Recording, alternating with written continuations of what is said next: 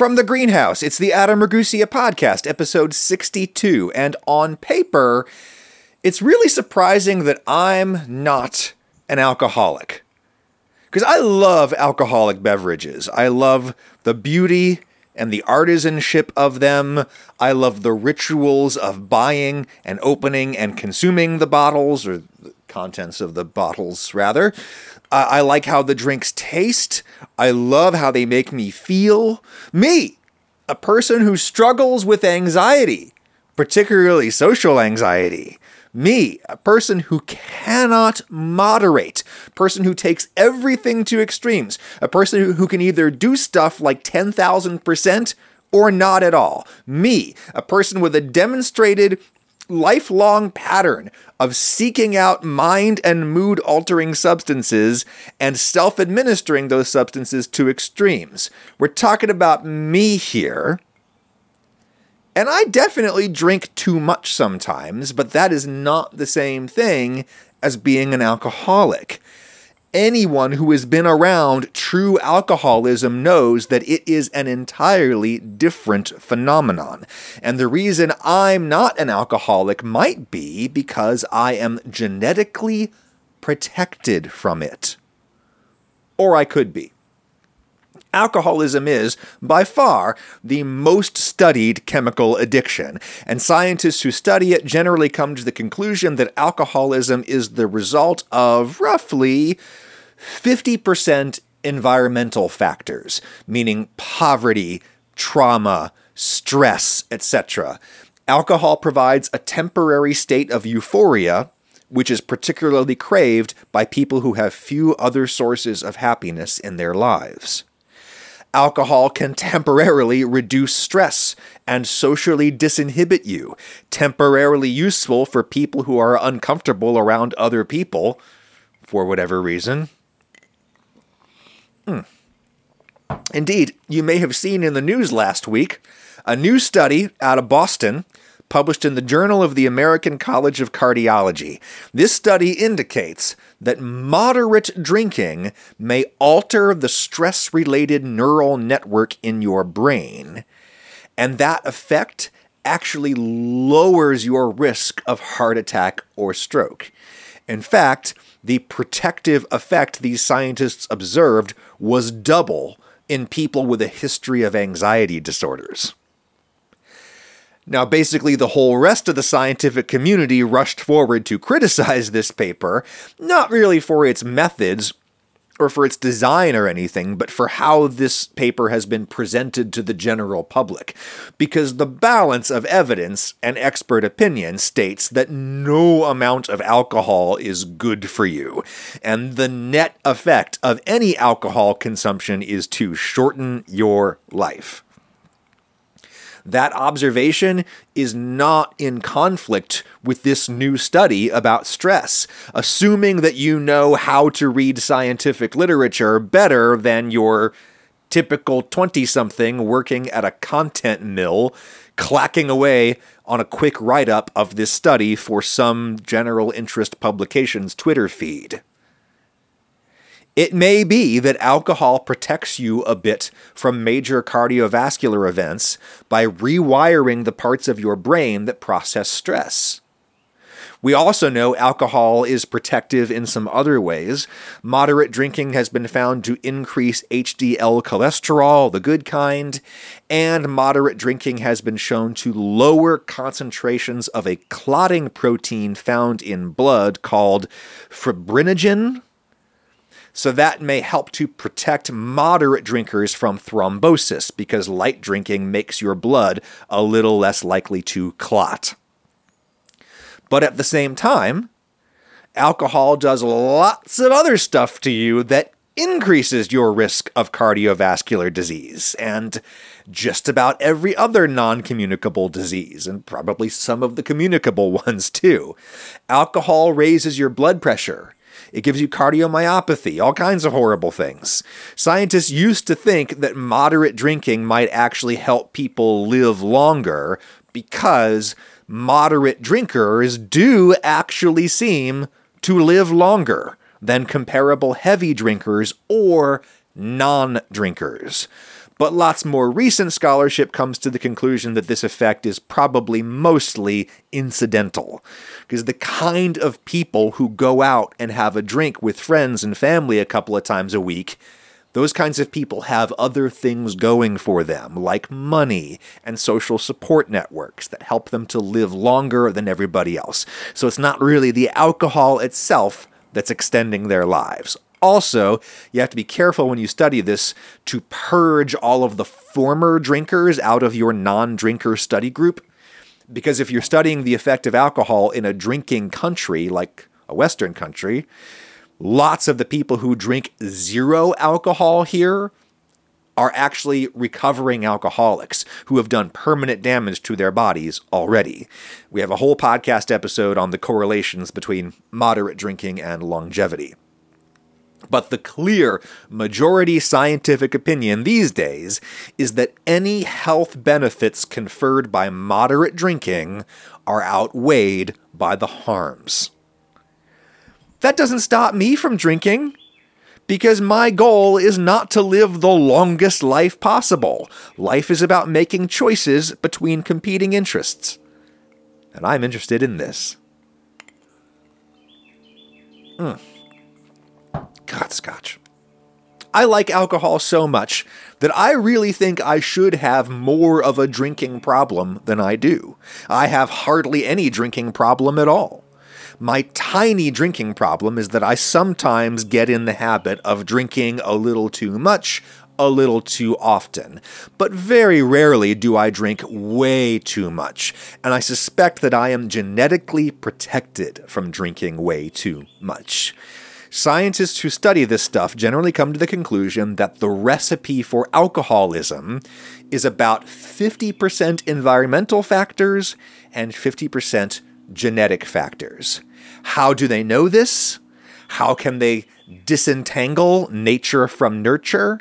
Well, one of the oldest and easiest methods is to study siblings, or better yet, twins.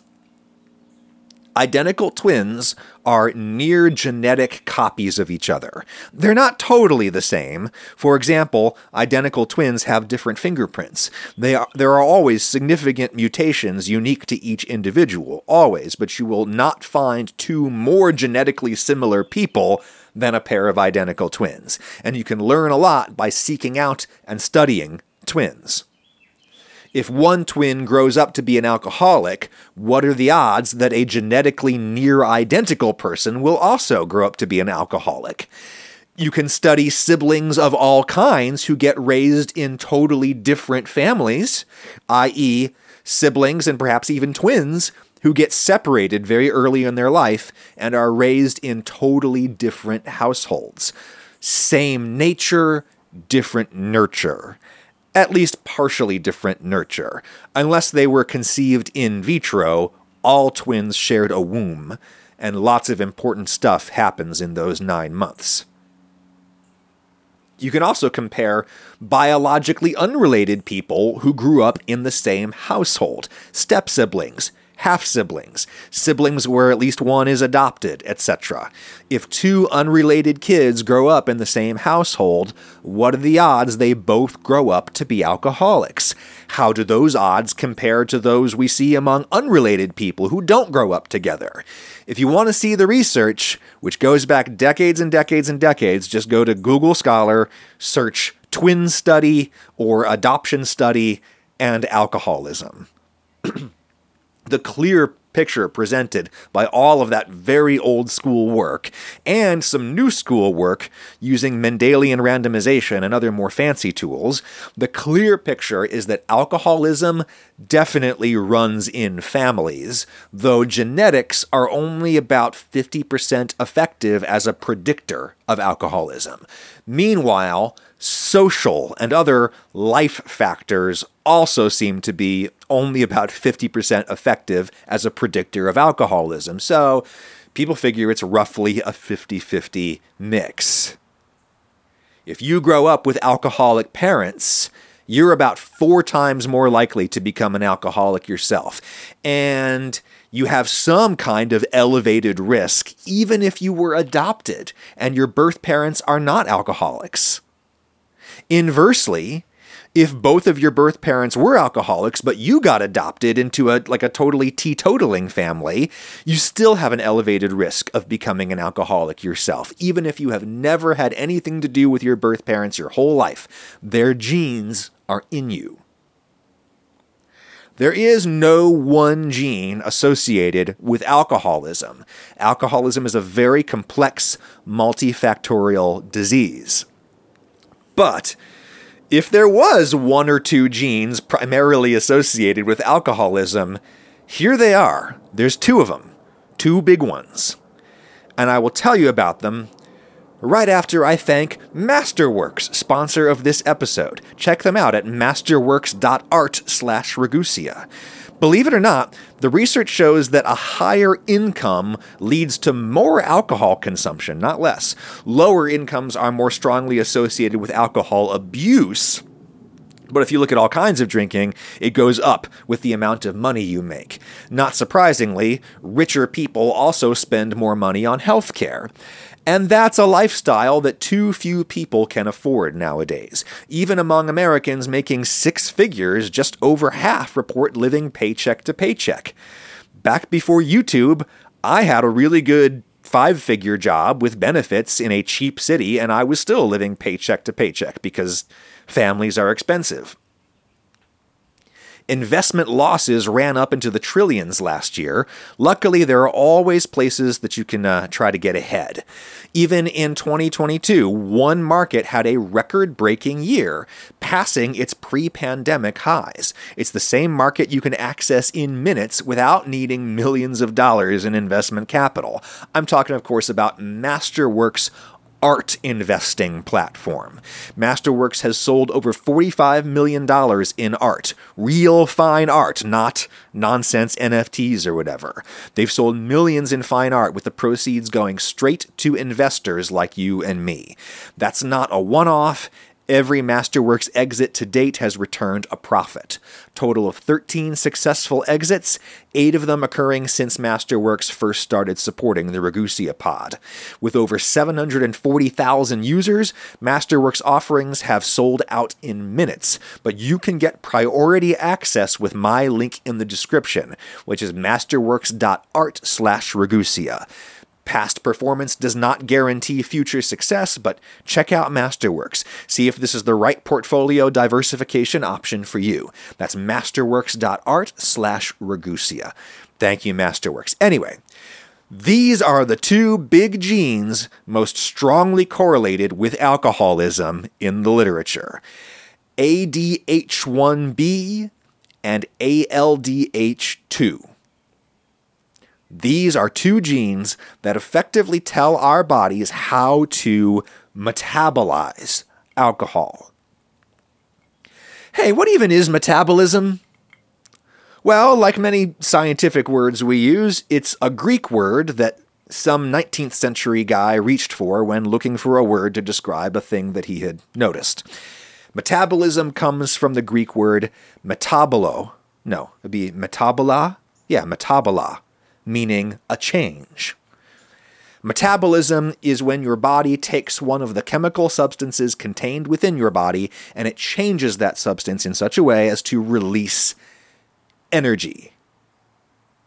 Your body breaks down chemicals and biosynthesizes new ones all the time for all kinds of purposes. We call it metabolism specifically when your body is changing a chemical for the purposes of accessing energy. Takes a lot of energy to forge chemical bonds, and you can release that energy by breaking the bonds, like breaking apart two objects with a coiled spring between them. That's how your body converts chemical energy into thermal energy or kinetic energy. That's how my body is accessing the energy that is powering the movement of my lips and tongue and throat and lungs and heartbeat and everything else right now. Somewhere, some plant used solar energy to convert CO2 into carbs and fats that I ate a couple hours ago, and now the cells in my body are breaking those much more complex molecules back down again, releasing that original solar energy to power my movements. And the waste product I breathe out is what now? CO2. You got it. I am depositing CO2 into my greenhouse where I am recording this podcast today. Sorry if I sound a little too reverberant today. I just think the greenhouse looks really nice for those watching on home video, and I like spending time in here. And it's really easy to set up camera and lights and stuff in here, so I am spewing CO2 into the greenhouse air. My plants will suck that CO2 up and use the power of the sun to make more sugars that I may eat. And it's the circle of life. These two genes I mentioned, ADH1B and ALDH2, these genes encode instructions for metabolizing alcohol. Alcohol is a chemical energy store, just like sugar. We manufacture alcohol by fermenting sugar. You can burn alcohol just like any other fuel, and we do. The ethanol used as a gasoline additive here in the United States is just normal alcohol. Ethanol is the scientific name for the particular kind of alcohol that we drink. It's the same kind that goes in the gas tank. Booze is energy. Booze has calories, 7 calories per gram, which is less than fats, but more than carbs. So when somebody tries to tell you that a drink is low calorie because it has 0 carbs, tell them you know better. Alcohol itself has lots of calories. When you ingest alcohol, most of it gets metabolized in your liver. You make enzymes that help oxidize the ethanol and change it. One such enzyme is called alcohol dehydrogenase. Dehydrogenase. Let's go with alcohol dehydrogenase. ADH. That should sound familiar. And another is called aldehyde dehydrogenase. ALDH, which should also sound familiar. The two genes we're talking about that are implicated in alcoholism, these are the two genes that tell your body to make these two enzymes. And remember that enzymes are proteins that we use for jobs other than being a building block of some tissue. Enzymes are proteins generally used to catalyze biochemical processes like metabolism. When the ADH enzyme comes into contact with alcohol, ethanol, the booze converts into acetaldehyde, a highly toxic chemical with a recognizable fruity aroma. Indeed, one reason why ripe fruit smells fruity is because it has a little acetaldehyde in it. Acetaldehyde is a known carcinogen, and it's one of the reasons drinking gives you cancer. It's one of the reasons you get hangovers when you drink. Acetaldehyde is nasty stuff, which is probably why your body also evolved to make this ALDH enzyme, encoded by this ALDH2 gene, which is on chromosome 12 if you want to know. ALDH oxidizes acetaldehyde into acetate. And acetate is a salt of acetic acid, vinegar. Acetate may also contribute to hangovers, but it is also not super dangerous at normal levels in your body. Indeed, your body needs acetate and uses it for all kinds of things, including burning it as fuel. Acetate goes through some more conversions, and then ultimately it enters the citric acid cycle to provide energy to your cells. And the final waste products that you pee/breathe out are carbon dioxide and water, both of which you can use to feed a plant that will gather solar energy and use it to convert those waste products into sugars that you can ferment into alcohol, and the circle of life, etc. Indeed, some amount of bacterial and fungal fermentation of sugars happens right inside your body, in your gut, resulting in ethanol that you absorb into your bloodstream. That's probably one reason why you evolved these enzymes for processing ethanol. You need them whether you drink or not, because there's ethanol in your body right now, whether you drink or not. You may have heard of autobrewery syndrome, ABS. This is when your gut microbiome makes so much ethanol that you get noticeably drunk simply by eating carbohydrates. That's a thing that happens to some people, and it's probably a lot less fun than it sounds. One risk factor for that syndrome is there's something wrong with your liver enzymes. They generally figure that a normal, healthy adult can metabolize about 1 standard drink an hour, which is something that contains about 14 grams of pure ethanol. That's a standard drink, and a normal grown-up can metabolize about 1 an hour. That means that if you are such a person, and you do have 1 drink and only 1 drink an hour, you will either feel not intoxicated at all, or you will feel a little intoxicated, a little buzzed, but the buzz won't grow and accumulate into full-on sloppy drunkenness if you keep it to 1 drink an hour, or thereabouts. A normal body can metabolize and ultimately eliminate a drink an hour.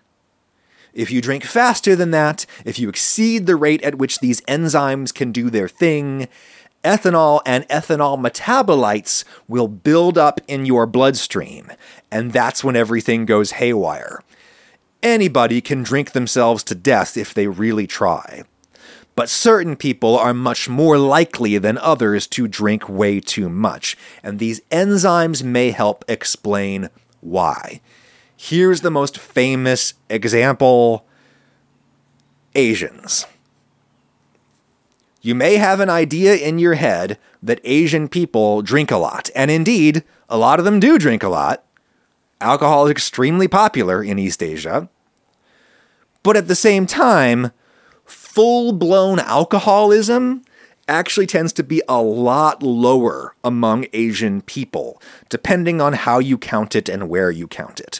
There are places in Asia where alcohol abuse is extremely prevalent, but usually you can point to a social explanation for that, like Japanese corporate culture, where managers try to foster esprit de corps by taking their team out drinking every night, and there is enormous social pressure to go and get as sloppy drunk as your boss.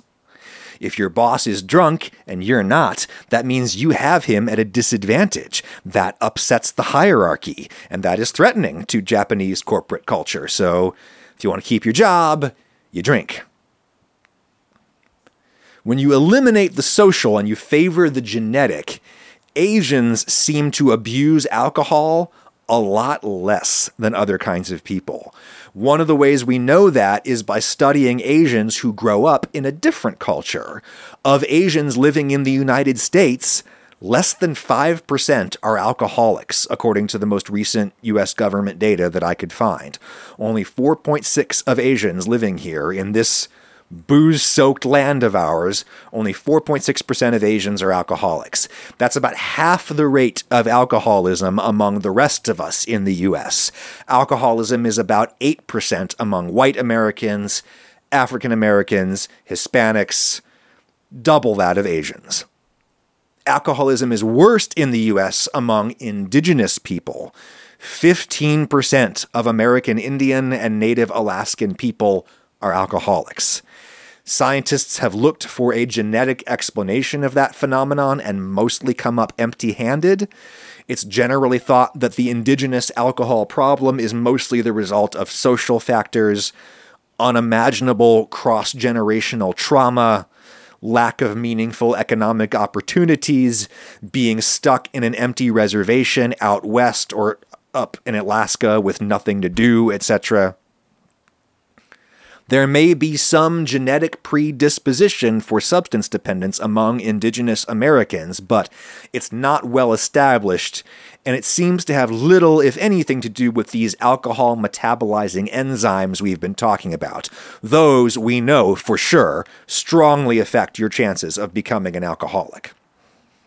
There is a particular variant, or allele it's called, a particular variant of the ADH encoding gene that is very prominent among East Asians. Most Han Chinese people have it, most Japanese people have it, most Korean people have it.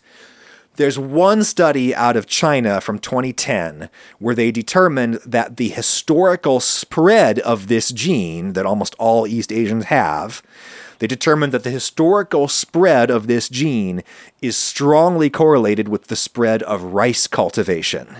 Like, they analyzed genomes across the country and they found a clear east-west gradient where the closer you are to warm, wet eastern China, where they grow the rice, the more likely you are to carry this variant. And this variant explodes in the archaeological record right at the same time when rice cultivation explodes in the archaeological record.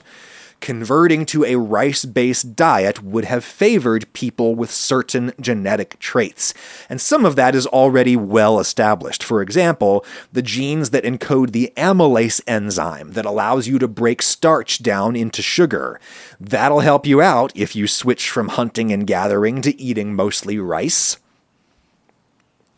People who are genetically better at making amylase enzyme would have been able to survive on less grain, and therefore such people out-survived and out-competed everyone else at the dawn of agriculture when most humans switched to a carbohydrate-based diet, and thus nearly everyone within the sound of my voice right now can metabolize starch just fine. Those of us who couldn't metabolize starch as well didn't make it this far, and that is selection. Natural or unnatural, it doesn't really matter how you categorize it. That's selection pressure. Similarly, this particular ADH1B variant seemed to enhance survivability among rice-eating people, and therefore it spread with rice. People with this variant are able to metabolize ethanol much, much faster than everyone else, like 100 times faster. Once your society starts growing vast quantities of carbohydrates to feed itself, it's only a matter of time until some of those carbs ferment. Rice gonna ferment a little bit in storage. You're gonna make some fermented products like pickles and bread, and eventually you're gonna make proto-sake. People who are genetically able to metabolize and eliminate alcohol quickly may be spared some of the toxic effects and therefore might outcompete people who metabolize alcohol a little more slowly. That is what those scientists think may have happened. But there's another gene involved, another enzyme. The one we've been talking about, ADH enzyme, that breaks ethanol down into acetaldehyde. Acetaldehyde is highly toxic, and it's thought to be directly responsible for many of the ways that alcohol hurts you. Perhaps most of the ways that alcohol hurts you are because of acetaldehyde. You need a second enzyme to swoop in and convert the acetaldehyde into acetate that can enter the citric acid cycle and ultimately be burned by your body for fuel. And that second enzyme is ALDH. About half of East Asians carry a particular variant of the gene that encodes ALDH. And this particular variant kind of does the opposite of what the last one does, right? The last one, there's this nearly ubiquitous variant of the ADH gene that results in most Asians being able to start metabolizing alcohol very, very quickly. That variant effectively enhances the performance of the ADH enzyme that converts ethanol into highly toxic, cancer-causing acetaldehyde. It's also intoxicating. So Asians tend to get drunk faster than other people. Here in the West, we have a stereotype of Asian people as being lightweights, unable to drink very much without losing control or getting sick. This feeds into the much more harmful stereotype that Asian men are somehow unmanly. They aren't tough enough to handle their liquor. Here's why that's bullshit. If the liquor hit me as hard as it hits my Asian friends, well, I'd be under the table after 2 glasses of wine too. We're not having different reactions to the same experience. We're having different experiences. My Asian buddy's body is like 100 times faster at metabolizing ethanol into acetaldehyde, which is the real poison. Our bodies make ALDH enzyme to convert the poison into relatively benign acetate.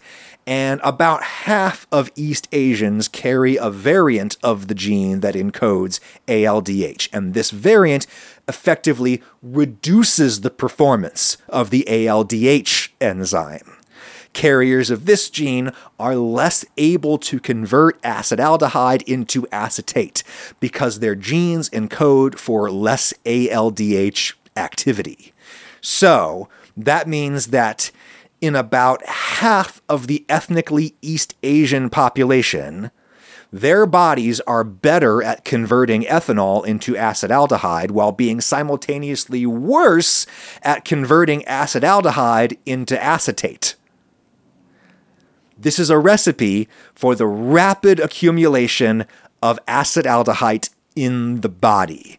This is a recipe for the most wicked hangover you can imagine. Not to mention, cancer. Rapid accumulation of acetaldehyde in the body also results in very unpleasant feelings in the short term. This is known as the alcohol flush reaction. Flush in this context refers to blood flushing into your cheeks. You get all red when acetate is first building up inside you, and from there, oh boy, it gets even worse. As more builds up, you feel sick to your stomach. I mean, everybody gets nausea from drinking way too much booze, but people with these genetic variants get sick from just a little alcohol. They might get hives, their blood pressure might drop, their heartbeat might skyrocket to compensate, they might get asthmatic symptoms, and then there is the throbbing headache or straight up migraine. All the while, you smell like overripe strawberries or something because you have acetaldehyde exploding out of your pores. All of this makes drinking really unpleasant for about half of the East Asian people in this world, which is like a quarter of humanity. Many such people still like to drink, but they can really only have 1 or maybe 2 drinks with dinner, or else they start to feel really sick. And this provides a natural disincentive for abuse. Indeed, there is a drug called disulfiram sold under the brand name Antabuse. And this drug is made to inhibit the action of your natural ALDH enzymes, to intentionally cause acetaldehyde to build up in your body when you drink, so that drinking will feel absolutely awful to you, and you'll be less likely to do it.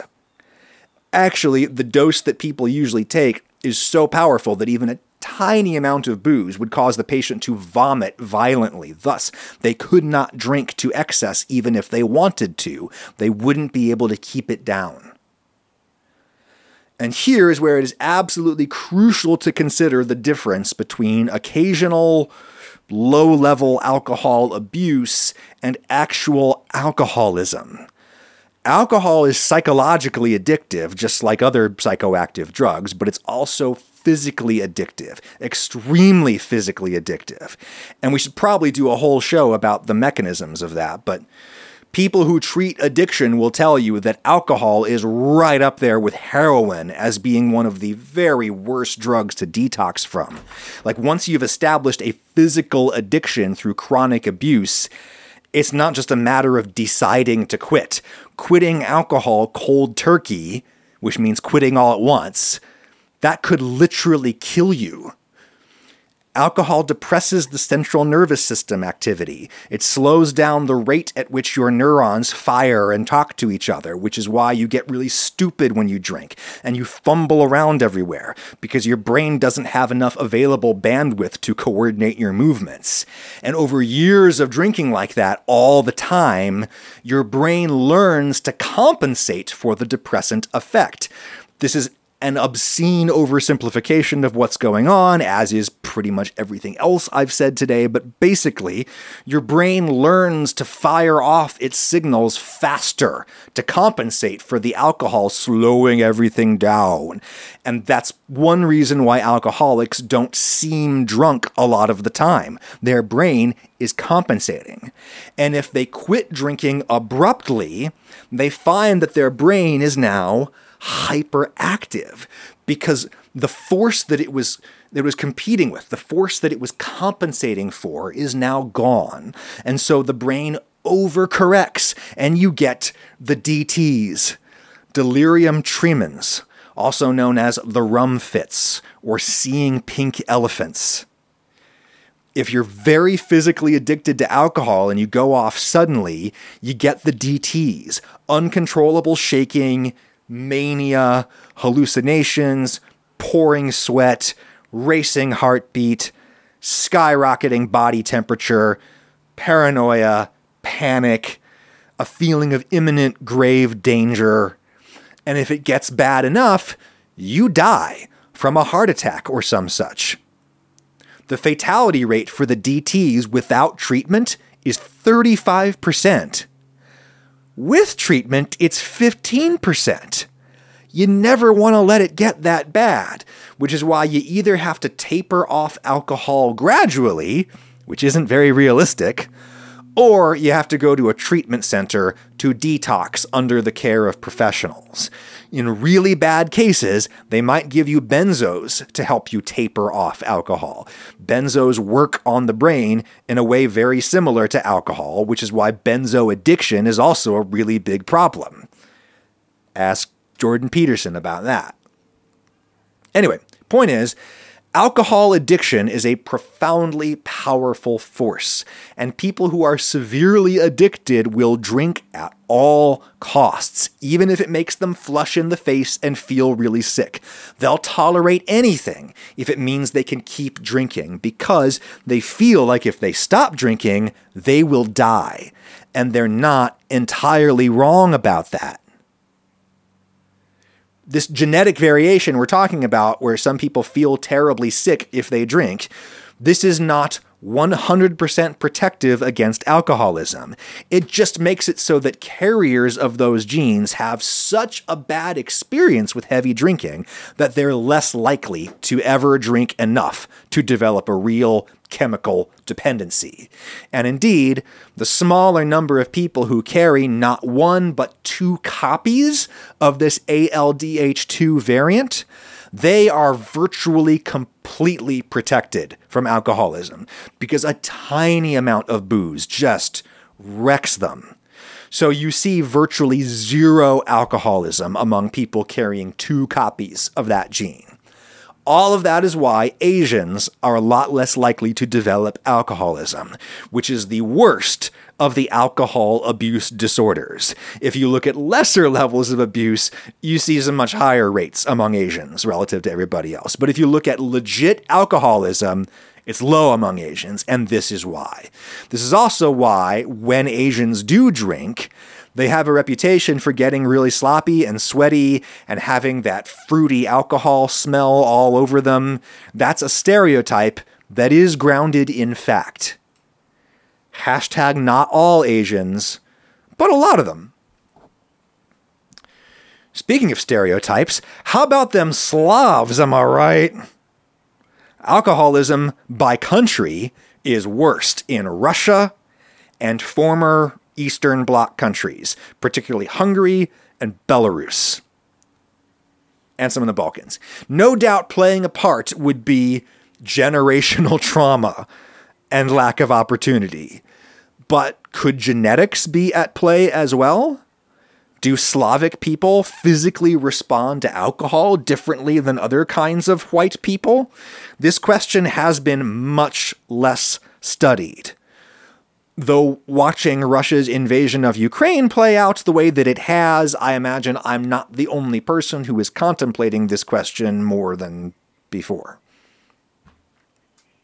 There's one study, 2013 study out of the Czech Republic, a mostly West Slavic country, where they directly examined this question. They explicitly said, hey, we're curious why so many Slavs are drunks. We live in a Slavic country, so we're going to start building up some Slav-specific data. They looked at the prevalence of these alcohol metabolism genes among Czech people, and the results were comparable with similar studies of other kinds of white people. So, not much illuminating there. There are other genes associated with alcoholism that are less studied and less understood. So there may yet be something going on among Eastern Europeans or Native Americans that we don't know about.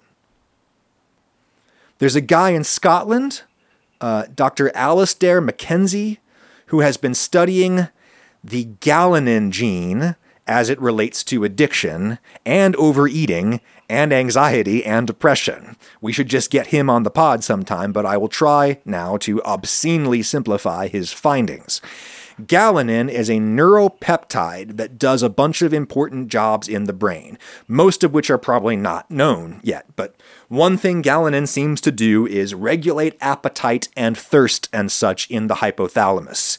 There's a particular variant of the galanin gene, very prevalent among Europeans, that may make us European people crave certain things extra hard, particularly booze and fatty food.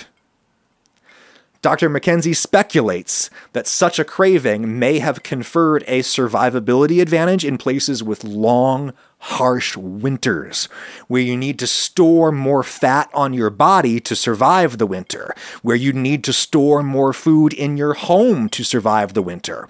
One of the best ways to preserve food for the winter is with fermentation, which results in alcohol. So, this variant of the galanin gene may help explain higher rates of alcoholism and obesity among European people, or certain European subgroups.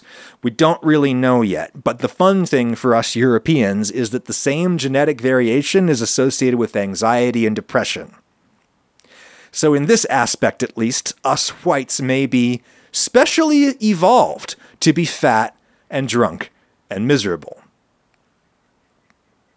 Hey, how about Africa?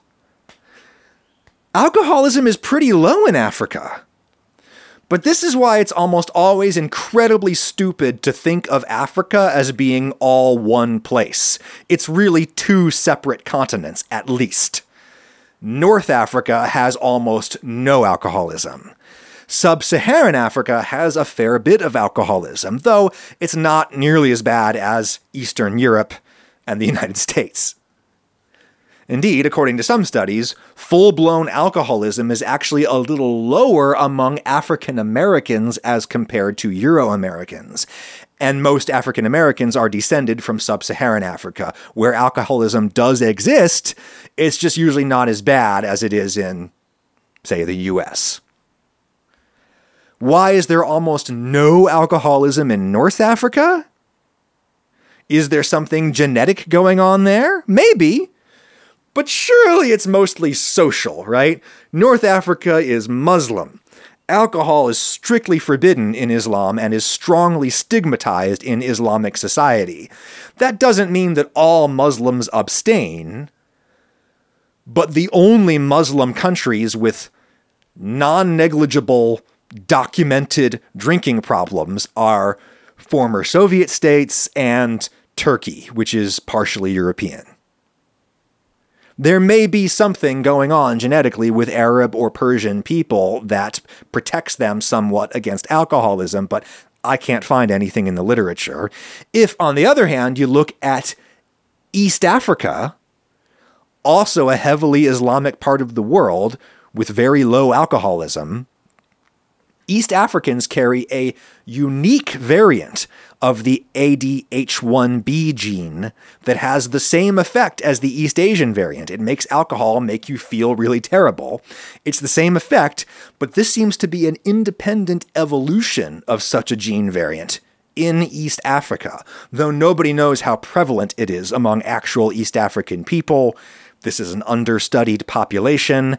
Pretty much all populations of the world are understudied, except for Northeast Asians, Europeans, and residents of the richer European settler states, like the US. That's really who we know a lot about. Everybody else, we don't really know what's going on with you, really. But here's one thing we do know. Genetics are strongly predictive of whether a person will have a problem with booze. And so, if you needed any more convincing that addiction is a medical problem requiring a medical solution, I really don't know what else to tell you.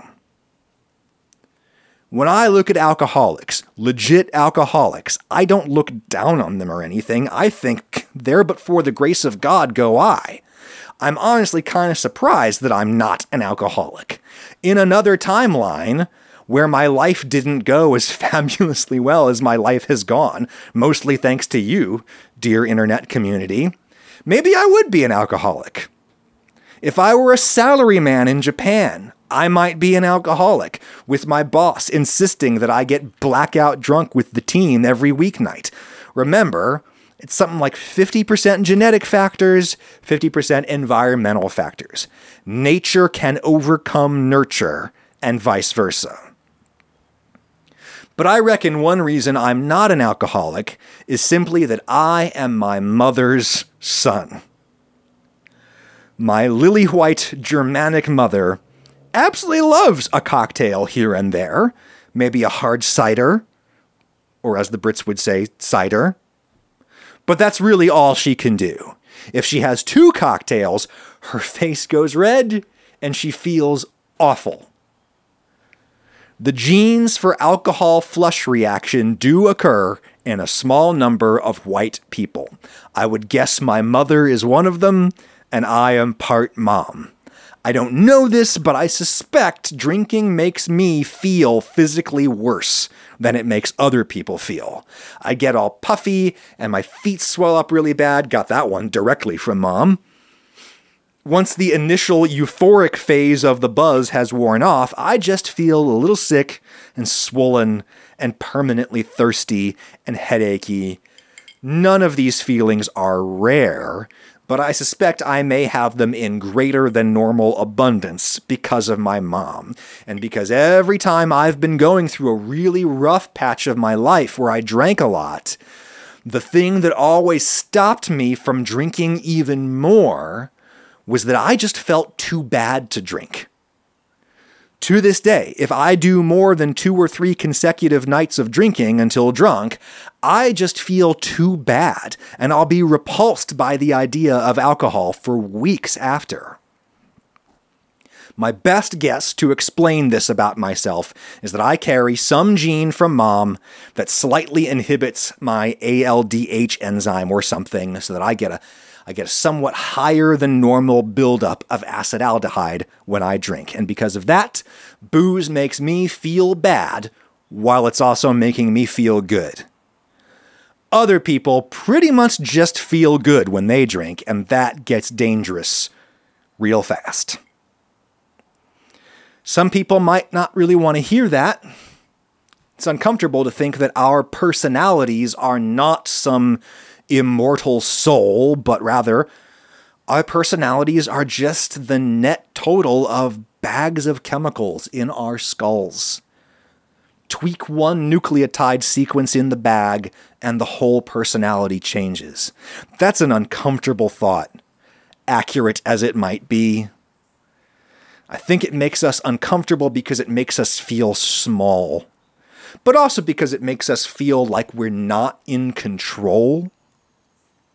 Predestination is a terrible thing to imagine, be it divine predestination or genetic predestination. I suppose some people like to believe that someone else is driving their car, but man, I don't. I want to be in control of my life and my actions. And I want to be able to assume that other people are in control of their actions, because I want to be able to hold them accountable for their actions. If we're all just at the mercy of the sloshing bag of chemicals in our skulls, then there is no crime, only disease. That's an idea that is very destabilizing to society as presently construed. Surely human behavior results from a combination of predisposition and the exercise of free will. But the distinction between those two things is one of the oldest problems in the study of philosophy. The guy who seasons his cutting board is not going to shed any new light on this one today, so I'd better quit while I'm ahead. I suppose I should end on a serious note and say that if you or someone you love is struggling with alcoholism, there is a world of people who have studied this problem their whole lives. They understand that it's a medical problem, not a character flaw, and they have so many ways of helping you. Their whole job is to help you. They have one job. Here in the U.S., we have the Substance Abuse and Mental Health Services Administration. They have a website and a hotline where you can find the treatment center nearest you. It's linked in the description. If you have insurance, you could just call the number on your insurance card, ask them what services are covered and from where. Obamacare requires insurance companies to cover substance abuse treatment in some way. Probably the best place to start is just with your primary care doctor. Tell them the truth. Tell them you're ready to change. Today is always a good day to start making good choices, no matter what happened yesterday. Talk to you next time.